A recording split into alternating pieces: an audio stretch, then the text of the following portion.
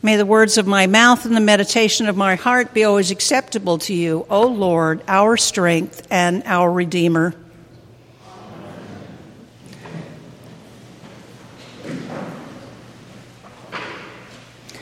As the people were filled with expectations is a phrase that nicely defines the season of Epiphany. During this season, we are invited to pack away all our Christmas decorations, our manger scenes, and angelic choirs, and seek God in the everyday and the mundane of our lives. But today, we find ourselves standing on the banks of the River Jordan. John the Baptist was waist deep in the water, baptizing the people who came in hope and expectation. I baptize you with water, but one who is more powerful than I is coming. I am not worthy to untie the thong of his sandal. So, if you've had the opportunity to travel to the Holy Land, you probably went to the River Jordan, where most who go will participate in renewal of your baptismal vows. So I had the opportunity, and I'll admit I was just a little bit disappointed in the River Jordan. It's kind of muddy, and it winds around, and the day we were there was abandoned furniture on the river edge, and so that probably didn't help how I felt about it. But in spite of that, there's this moment when you too are filled with expectation that something is going to happen. So one of the things that you need to know is that the actual site of Jesus' baptism is believed to be in Qasr al-Yahud on the West Bank.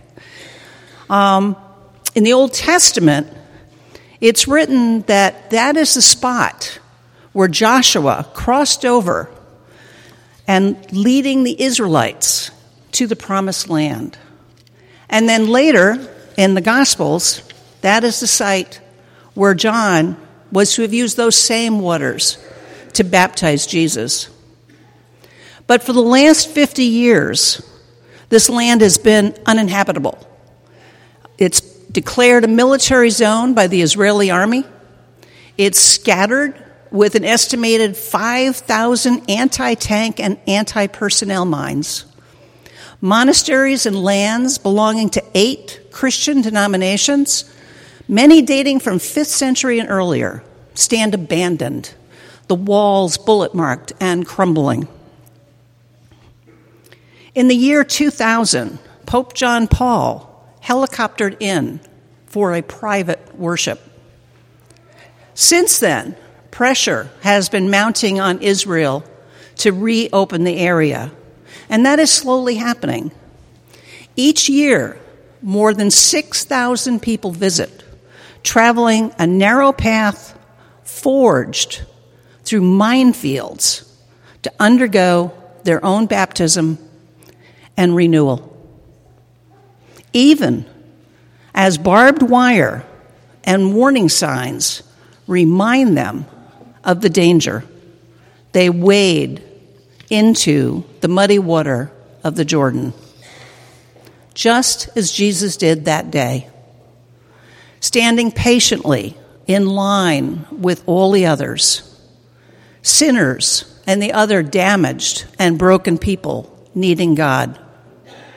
Jesus stood in that line with those who are worn down by the wear and tear of this world, people who are looking in expectation for new lives and new beginnings. Jesus began his ministry standing with the people, the least, the lost, and the lonely. Jesus came to that river to be baptized, to join with the people of God.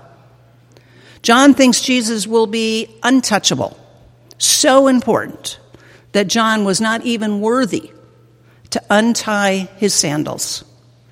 This is the same Jesus who in a few short years will kneel on the floor to tenderly wash the feet of his disciples. Jesus didn't wade into that muddy water alone. He was standing right there with others, joining his life with ours.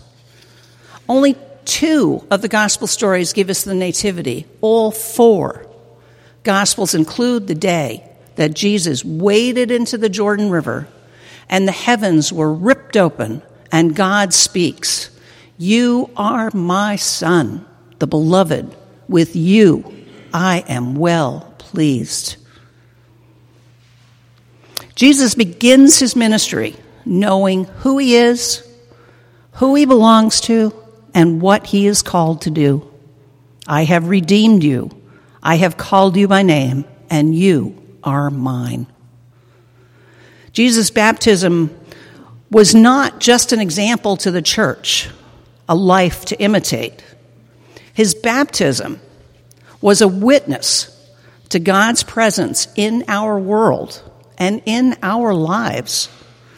The heavens were opened up, torn apart, and never again will we be separated from God's love.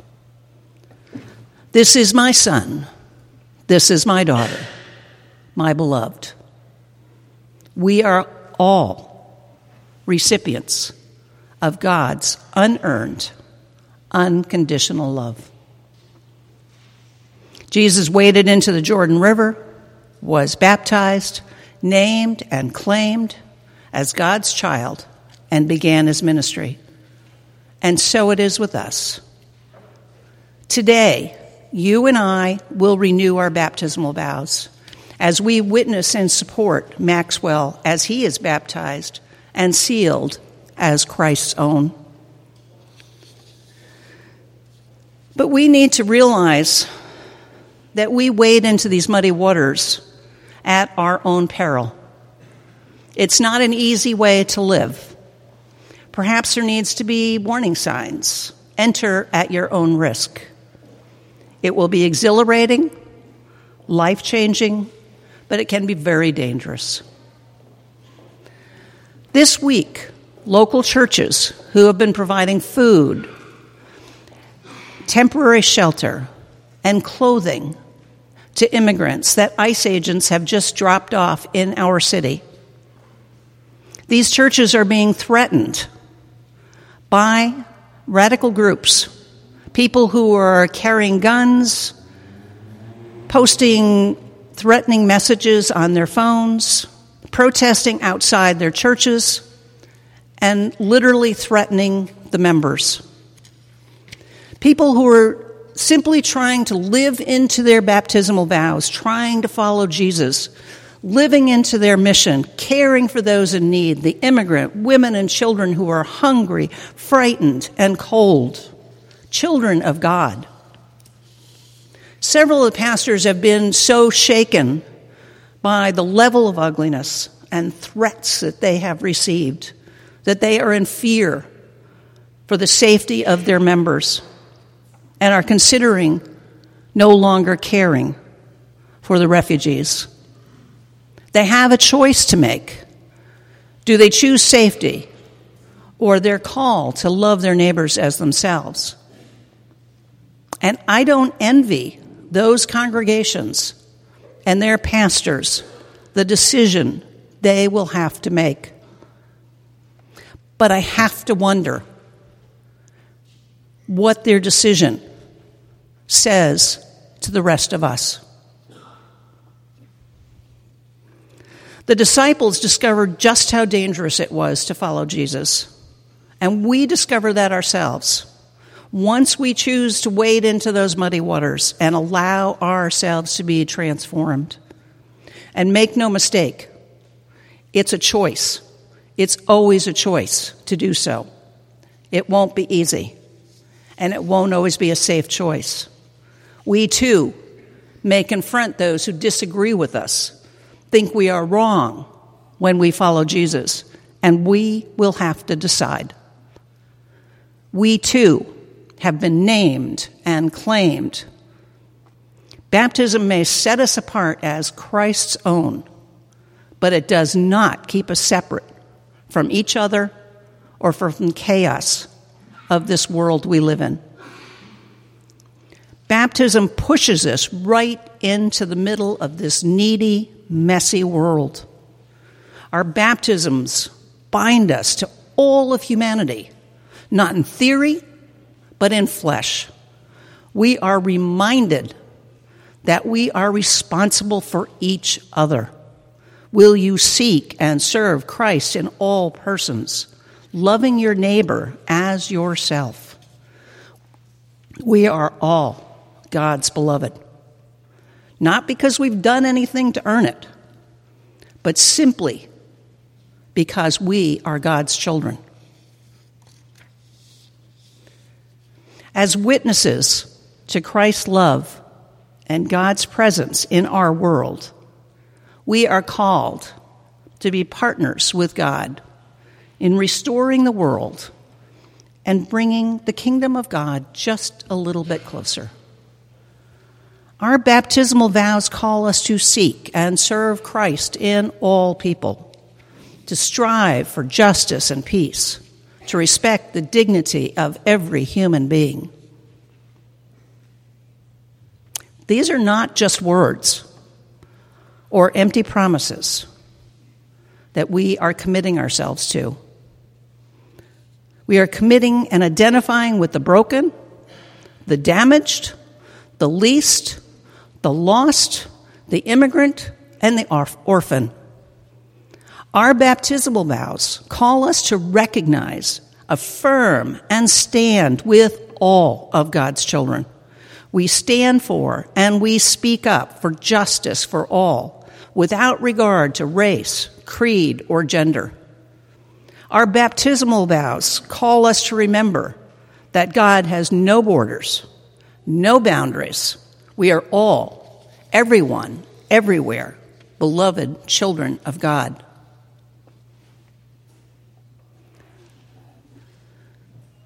When Jesus stood in that line to be baptized, he allied himself with the failures, the pains, and the problems of all the broken people who flocked to the river that day. By wading into those muddy waters, he took his place right beside us and among us, right here and right now. Rowan Williams writes that baptism means being with Jesus in the depths of human need, including ourselves and our own needs. But it also means that we are in the depths of God's love. Because at the end of the day, baptism is about promises. A promise of God's love and grace, God's protection, God's abundance and provision, and the comfort of God's community for you and for me and for all of God's children. Everyone, everywhere. And Jesus' baptism also reminds us, it is an epiphany, God's inbreaking into our hearts and our lives when we least expect it. And this I believe, and this I know, that the heavens are open, and God is saying, "This is my son. These are my sons and my daughters, my beloved. And in you I am well pleased." Amen.